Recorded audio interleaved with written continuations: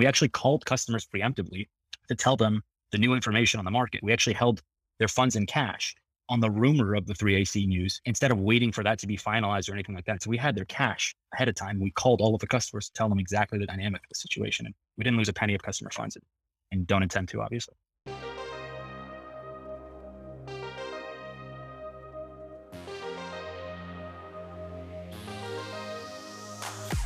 Happy Tuesday and welcome to Not Boring Founders. I'm your host, Packy McCormick, and Not Boring Founders is a podcast where we talk to the people who are building the future. Today, we have a second-time guest on the podcast, the CEO and co-founder of Meow, Brandon Arvanaghi. We had Brandon on for a second time for a couple of reasons. First, because Meow just announced a Series A, which is an impressive feat in a market like this.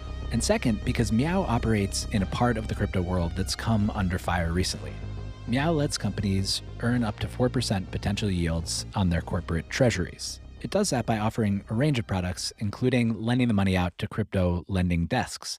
Now, if you've heard the news recently about companies like Celsius and Voyager, they also lend out deposits in exchange for yield, but there's a few key differences between Meow and those companies. First, those companies work with retail investors, whereas Meow works only with accredited companies. And second, while those companies push further and further out the risk curve in order to generate higher yields and earn higher profits, Meow stayed committed to the compliance-first strategy that Brandon talked about the last time that he was on the podcast. There were many times over the course of the crypto bull market when investors and depositors alike asked Meow to push out the risk curve, to put their money into things like Anchor to get 20% yields. And Meow said no. They looked at the math and the math didn't work. And then when markets started to crumble, Meow made a proactive and brave choice in order to protect customers' funds, which Brandon's going to talk about today. As an investor and somebody who's been very close to the company, I've been continually impressed with Brandon, his co-founder Bryce, and the rest of their team, and their resolve to do whatever it takes to make sure that their customers' money stays safe, even in the face of extreme temptation that others fell prey to. This conversation with Brandon is a behind-the-scenes look into the crypto lending market as it melted down, what it was like on the field, and how Meow responded.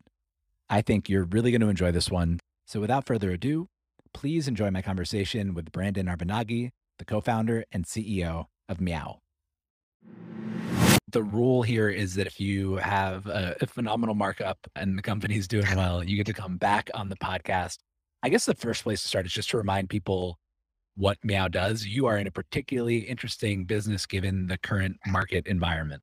Yeah, it's been a wild month. We just closed our Series A, provide a compliant bridge from corporate treasuries to crypto market yield sources. So that's DeFi protocols, that's institutional lending desks, that's market makers in dollars. So they never have to deal with a wallet. Interesting time to be in crypto lending. We're going to get there. I want to get your thoughts because, there's a lot of people on Twitter talking about all of these meltdowns and very, very few who are actually kind of in the middle of what's going on and dealing with some of the parties involved. First, though, I think we should probably do this sequentially. So you and I talked a bunch as you were going out to raise. The market just kind of kept getting worse and worse and worse, but the traction on your end kept getting better and better and better. So what was it like raising, and just paint the picture? When was it? What was the process like? And then what was the result? Yeah, so I think we started raising mid to late April, and the market for VC was bad. I think Ukraine had already started the Ukrainian war, and it got worse seemingly every single day. The market was getting worse and worse. And what became very clear to us immediately was that this is not 2021. So in 2021, you could, crap in a box, pardon my language, call it Web3 and you get funded. But it became very clear there was no narrative pitching going on in the VC markets anymore. It was all about revenue and metrics. And that's really what protected us and what allowed us to still get, multiple competing term sheets was the fact that we had real revenue, real fundamentals. We were on pace to be profitable. But yeah, the market continued to get worse. But our process was still quick. It took us about a week and a half to get term sheets. So. Yeah, I remember it being very fast and being surprised because looking around, there were a lot of companies who already at that time, term sheets were like maybe starting to get pulled. Certainly to your point, companies that were trying to raise on narrative, that kind of disappeared overnight. And you came in and you're like, I want to get this done in a week. And I was like, I don't know. That seems like crazy in a market like this. And then you ended up pretty much pulling it off. What was the Series A? Who led? What can you tell us? Yeah, so we're very grateful. Tiger led, they were super professional from the start. Their diligence is intense. I mean, they call people 10 years in your past. But yeah, great partner there. Tiger led, QED, big part of this as well. Very excited to be working with them, actually, working very closely. And they're excited to dig deeper into crypto. And FTX is a part of this as well. We have a partnership with them, which I'm very excited to talk about soon. Yeah, you couldn't really ask for a better trio of investors given what you're trying to do. I mean, Frank just went on Cartoon Avatars at QED, and he's like Right. clearly going deep down the rabbit hole. But a partner like that is really interesting because just like you, they kind of have their foot in both fintech and now in crypto. And so I was really psyched to see them come around the table because I think for a product like this, having both sides of the coin there, and then obviously FTX, longtime sponsor of the pod, and just continuing to kill it in this market environment, and Tiger, have great things to say about and have heard similar things on their diligence process. So when you came in, I was incredibly pumped. And your timing could not have been really much better. So you signed the term sheet, then what happens? We sign the term sheet. We go through kind of the enhanced diligence after the fact. That's where our lawyers talk to, the Tiger counsel and everyone. This is typically like a month-long process. During this period is when UST blew up. And so that was gigantic news in the crypto space. This is something we've been calling for quite some time since we started in April of last year. We had like emails, timestamps proving this. Believe it or not, Becky, we had investors, prospective investors, really reputable people on paper that said, why are you bothering with this institutional over collateralized lending? Why don't you just put the funds in UST, put it in Anchor? And it took us 3 pages into the white paper when we read it to say, no, this is not a good idea.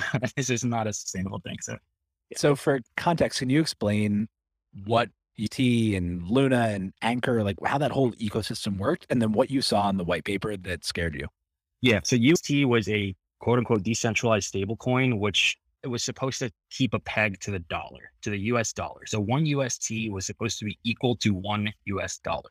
But unlike the Gemini dollar or USDC, for example, there's not actually a dollar sitting in a bank account. It's not pegged actually to $1 or a US treasury. What they did was they basically printed Luna to serve as how they maintain the peg. Luna was another cryptocurrency. The problem with that is that it's a very volatile currency itself. So that dynamic, having something that's supposed to maintain a peg with a very volatile asset, quote unquote, backing it, is a recipe for disaster. So when we learned that dynamic, we said this is a terrible idea. Now, despite that, it was very attractive to not knowledgeable people, retail investors, unfortunately, because if you took the UST and you put it inside of the Anchor protocol, it would pay you nominally 20% yields in UST. That's the key part. It was in UST. So you would be getting 20% on your UST, but the assumption that the UST is always going to be $1 is where a lot of people got in trouble, especially the people who don't understand crypto enough. And they started yield companies based on UST. I could speak about that like for an hour, but yeah, that was the issue. Yeah, it was wild to me that it was both sophisticated people like 3 Arrows Capital, who were, one of the biggest funds in the space, seemingly had an unlimited ability to borrow money from everybody, which has taken a lot of other companies down. And we can talk about that as well. And then, you hear the tragedies of, people putting their life savings in because 20% seems like the greatest gift in the world for something that, if not advertised as riskless, was at least like kind of pushed as a little bit riskless. Yep. So it was wild. It swept a lot of people, smart, dumb, sophisticated, unsophisticated, crypto native, non-crypto native. It caught a lot of people up. And I can understand from your perspective that I'm sure you have customers coming to you and saying, hey, can we get some of that 20% instead of 4%? Yeah, we never entertained that. I mean, the closest we considered was letting them put their existing UST holdings like visibly on our dashboard, but we never entertained that. The thing about like the smartness of people, it's unfortunate because the people who created yield apps around the UST asset, I call them just smart enough to lose everyone's money. So these are people who don't understand crypto that well. They're people who are not on the ground floor of a regulated crypto company. And they see this thing that pays 20% on paper, and they're used to traditional banks that pay 0.1%. And so they have this bright idea that says, hey, I'm new to crypto. I'm here to save it. I'm going to bring crypto to the masses. It's been all these nerds thus far. They don't know how to make a simple UI. Let's get the 20%. Let's bring crypto to the masses and give it to these users. So what they did, these retail yield apps, is they would have a dollar-based liability to their users, but they would take their cash and put it into ET, which is not a dollar, it's UST. And they put it into the Anchor protocol. So when that peg blew up on the UST side, all these customers expecting to have their principal back actually just had a lot of UST, which was worth nothing. So that was the situation there. It's very sad, honestly. And somehow, despite that, you still closed. Everybody who committed to staying in stayed in. So when did you actually end up closing? And then what happened in the market after that? Yeah, so the closing still happened a month later. I mean, all the investors we had, they understood that we never put customer funds in the USD. The thing about Meow, first of all, we only face accredited investors, which is very different than facing retail. And number two, investors actually have to self-select where they deposit their funds, where they want the yield source to go. Now, if you go to a different website, for example, you would just see interest account, right? A different crypto powered interest account. You would send the money, you'd have no idea what they're doing, and you just see an interest rate that you get. You actually have to self-select the yield source on Meow. So you know exactly where your funds are going. You can pick a DeFi protocol by name. You can pick an institutional lending desk by name. You can pick an over-collateralized version of that lending desk by name. So when UST happened, yeah, I got a lot of questions from people who didn't understand, are you affected? Like, no, we never listed Anchor, obviously. I mean, we do some curation of our options. It's intuitive to us, obviously, but yeah, it closed at end of May. And yeah, the investors have been great. So. It's funny because when you came on the podcast for the first time and throughout all our conversations, you're talking about building kind of a compliance first crypto company and like doing things the right way. And it was appealing to me, in particular because, I had seen that BlockFi got in trouble for offering yield products to retail investors and all of that. But it's hard to like really grok what that means and have that be your kind of like marketing angle until the world blows up and something like this happens. So can you talk a little bit more just about what being compliance first means and what else there is kind of attached to that? It's very difficult to face retail currently in the regulatory environment for these high yield accounts. Now, places like BlockFi, when they started, 2014, 2015, it made perfect sense for them to go after the retail customer base because the market for accredited investors or corporates did not exist. Retail is the early adopter to everything. But what we saw was there's finally real institutional demand for these potentially higher yields, given the inflationary environment, given that COVID flipped everything on its head, which is kind of what the SEC wants to see in the first place, is going after accredited investors. Now, I don't want to speak to the ethos of crypto versus the SEC. I don't want to get into that subject as much, but what I will say is that retail users tend to be the least informed, and that's why they can be taken advantage of either by malicious people or by people who are just smart enough to lose everyone's money, that we're just putting people's funds into UST. But yeah, going after people who are wealthy enough that can understand the risks, et cetera, that's a big differentiator for us here. So after you closed, there's this like domino effect that started happening in the market where a bunch of centralized finance or CeFi lenders, as they're called, just started kind of one after one after one going out of business. What happened? I know you've given like hints to it so far, but like what specifically happened? So Celsius, I think, was the first to pause withdrawals, and we never listed them as an option on the Meow site because we were frankly sketched out by some of the behaviors that we saw publicly, or at least the rumors. So I think they got caught in the Badger DAO hack. I believe they were rehypothecating Bitcoin collateral that they received as well. So they would receive collateral in Bitcoin and then use it for some other speculative reason as opposed to holding it. Now, that just is all secondhand conjecture. I can't speak definitively, just to be clear. And I believe they were also unbanked by Prime Trust. There was a lot of data that went into us, not even remotely coming close to listing them. That news to us was kind of a dud. It was not really news when they paused withdrawals because we knew that the institutional lending desks that we were partnering with, the market makers, et cetera, no one was lending to Celsius in the back end to get their yields. And they weren't putting their funds directly into Anchor either. So that itself was really nothing. There was a day when Bitcoin's price started tanking. I don't know if you remember this. It was just candle after candle after candle. It seemed to be no bid. Yep. And yeah, things just didn't quite add up because the only news at the time was pretty much the Celsius news. That's when rumors of the 3AC insolvency started coming.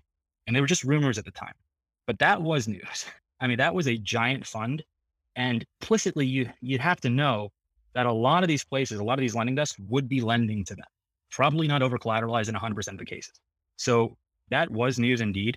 And as we saw, that those candles that I was describing was actually them getting liquidated. It was very likely them getting liquidated all the way down. Some of the fraudulent behavior that they've done is coming to light now. So that was a different story. That was actually a very material thing to happen to the crypto lending market. And how they were like $18 billion under management at their peak or something like that. And then I don't know if you saw the screenshots the other day of Kyle, one of the leads of the fund, saying like, oh yeah, we have like $2.3 billion or something.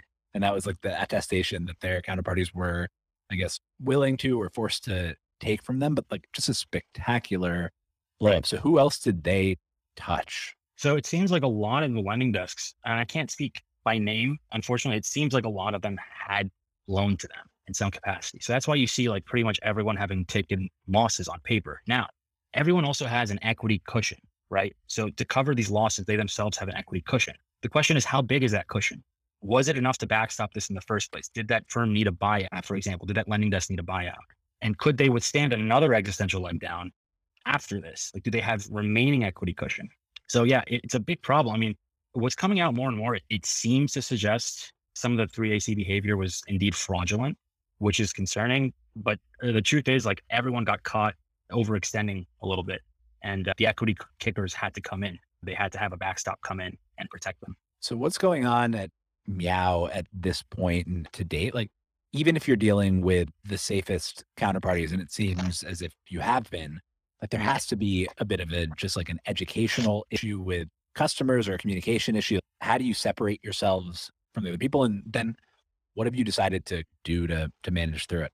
Yeah. So when we would talk about the Meow offerings in 2021, we would talk about a hypothetical situation. We couldn't have predicted this specifically, but we spoke hypothetically about situations where a Bitcoin crash of 50% in a day, there would be a backstop for this, for example. And that happened in COVID. Like in March 2020, there was an intraday swing of Bitcoin's price in spot markets, 40, 50%. And all the institutional lending desks that were out there remained fully solvent.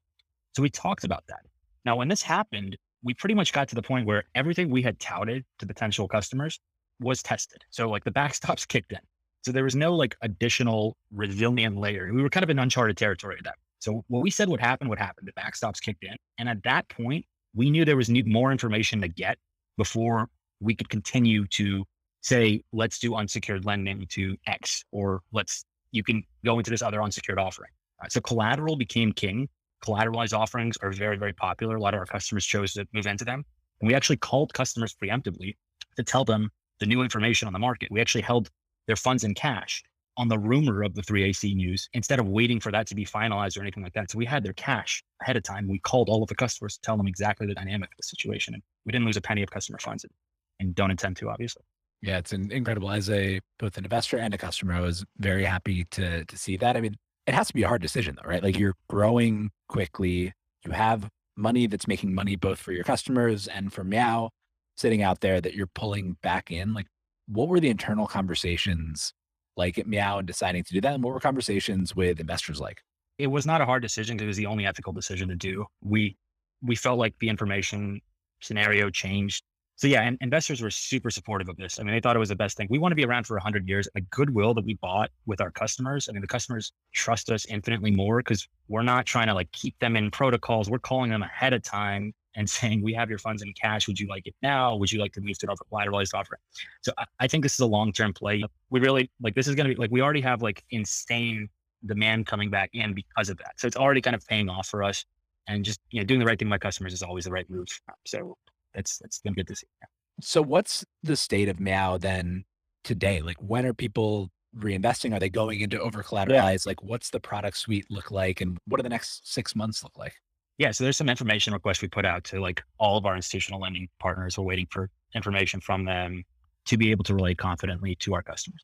We put everyone's funds into cash from some of these offerings on the rumors of the 3AC news, just to be clear. Like, we were the first to do that. So we always are conservative on that front. What we've heard since then, as the markets have cooled down, we haven't seen any more shoes dropping. It seems like all the shoes have dropped at this point, and we're massively deleveraged compared to before. There's a lot of demand as usual. Like, I think we could turn on the switch right now and go back to the same offerings if we wanted to and have, 1.5x the AUM we had before. But right now we're still advising these customers to hold off or choose one of the over collateralized offerings that we offer, because collateral is king right now until you can get a good picture of the financial health, as opposed to just what you see on Twitter of some of these lending partners, for example. Can you describe the over collateralized product for people who are less familiar? What does that mean? Sure. So if you were to provide your funds to Meow and we gave it to a crypto hedge fund or something like that, we would require them to give us 1.5x what we gave them in Bitcoin.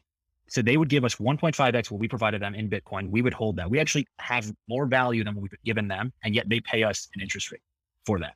So if that value of that Bitcoin, which Meow custodies, by the way, ever drops below 1.25x, we issue what's called a margin call. And we say, come give us more Bitcoin, or else we're going to sell this Bitcoin and recover the principal of everything. So they have to respond within 24 hours, or else we're able to sell it. That system, that custodying the Bitcoin, that margin calling, that automation, that 24/7 monitoring, that's something we handle. We act as kind of an insurance wrapper. And there's much, much, much less credit risk, obviously, because I've got something of theirs, which is more valuable than what I've provided. So that's why I say collateral is king, because it provides effectively an insurance wrapper around this. And the rates can still be super attractive at that. It could be like 4% potential yields, 5%. A dumb question that I think is like pretty basic to understanding just like all of everything that's been going on in the markets is, why in the world would a hedge fund ever give you 150% of the value of their loan in order to get cash on the other side? Like, what are they doing with that? They're willing to pay you 5% and give you 150% of the amount of Bitcoin. The short answer is they're long both the assets. So they like having Bitcoin. They think it's going to get more valuable. And they also want to borrow dollars to directionally maybe make another bet on Bitcoin getting even more valuable. So they don't want to sell the Bitcoin to do something. They want to hold it, and they want to get more money to speculate on it in that direction. Now, this is great when we have more collateral than what we've given them. That's great. It's very low risk from that perspective. That makes sense. And then there's some trades, and I think probably what 3AC was trying to do, that are just, you need massive amounts of cash to just take little amounts on kind of just inefficiencies that you see in the market. And so sure, hold on to my Bitcoin and I'll go out and trade with the cash. Exactly right too. Yeah. And most of the world runs on unsecured. So just based on credit scores, based on like risk assessments, et cetera. So that's kind of the problem. And if you look at 3AC and 3AC says, hey, we have 10 billion on our balance sheet, then giving them a loan for like $1 billion makes sense on paper, right? That's kind of one of the things that got people tripped up here. The problem is, were they behaving fraudulent? Was there enough data to actually prove they had the balance sheet? Were they pledging the same collateral to like 10 different people without actually providing it to them? And if it wasn't a cryptocurrency, for example. So that's one of the issues that came to light here. And yeah, a lot of people's equity cushions came in to save the day, or their implicit backstops. And we chose those partners, ultimately the ones who had that in place.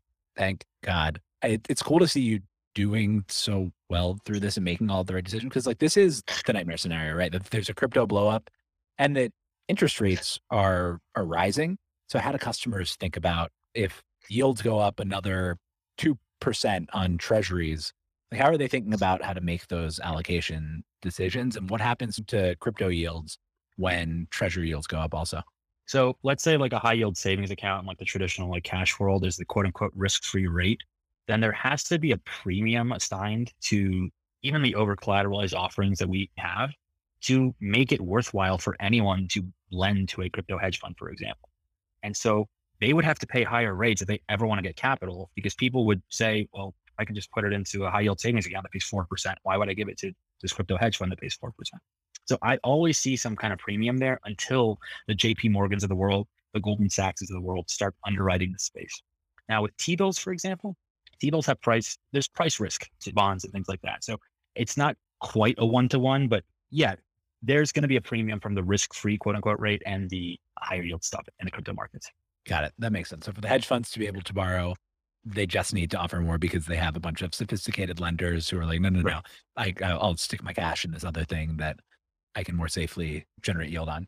Exactly. What a wild world that you live in. So what's the shakeout of all of this going to be? Is CeFi dead? Is crypto lending dead? Like, where does all of this go from here? Yeah, people are already looking to get back into the markets, and we're very pleased to see them want to go through us, because they know there is an implicit added layer of security through us, because we're watching these markets 24/7 like a hawk, and we will pull the funds into cash like the second there's even a whiff of a rumor. So that's been very pleasing to see. Now we're still advising people we want to wait a little bit to get more data for some of our offerings. We're still directing them to the over collateralized stuff if they're interested at all in those. So that's been great. Now DeFi, I don't ever want to hear someone say there's no real world use case for DeFi, because the over collateralized DeFi protocols were the ones that got paid back before anyone else in the galaxy. You know, you could see on chain places like Celsius paying back these dumb protocols that there's no cronyism, there's no favoritism, there's no waiting for bankruptcy or procedures. It's, I will liquidate you because I don't have a brain. I'm just a program running on the blockchain if you don't give me your capital. So that works. It runs like a clock, the over collateralized ones. Maybe we'll get to a world where unsecured lending can take place on chain. I think we're a long way away from that, from it being super, seamless and successful. But yeah, DeFi's got a very strong future, and CeFi will be back as soon as like the financials are prepared, basically, from a lot of these firms. I want to dig a little bit more into this notion of unsecured DeFi. Yeah. What do you think it takes to get to that world? So here's the problem. If I want to lend unsecured to a random Ethereum address, for example, first of all, who is that person? How do I know who they are? There's no concept of identity on the chain. So the first thing is I need to know it's a well-known address by Alameda or Wintermute or Amber or something like that. Number one. Number two, is there a credit score associated with this? There's no concept of credit scores in the crypto world either. Now, there have been startups that have been promising decentralized credit scores since like 2016, 2015, identity on chain, 2015, 2016. It's just a very hard thing. And I think it's not happening anytime soon. So that's why over collateralized works so well, because it's programmatic. I don't need to necessarily know who the person is on the other end. If they're giving me more collateral in ETH, like the Compound protocol, for example, then I actually loan out to them. That's seamless. That's trustless in itself. So for unsecured lending to be, thriving on chain, you need to know who you're lending to. You need some concept of identity. You need some concept of credit scoring, and you need some concept of recourse. So ideally, they're in the same locality as you. They're in the same jurisdiction as you. Ideally, they're both in the United States, for example, if you're lending to a US person. So you can go after them with the court if they don't pay.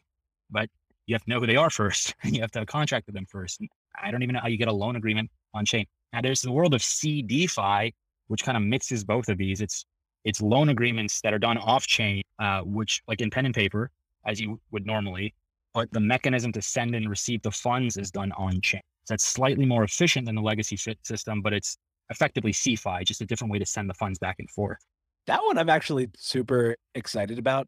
Wrote a piece on Circle today, and I said something like the revolution will be total to be effective or something along those lines, where like, yeah, if you can make the middle part of that transaction and the payments and the stuff that should be automated anyway, automatic and faster and cheaper, you can take out 10 bips, 20 bips from like huge numbers of transactions, which is really meaningful, hopefully speeds up the flow of money and all of those sorts of things. So I actually didn't even know the term CDFI, but I'm long CDFI.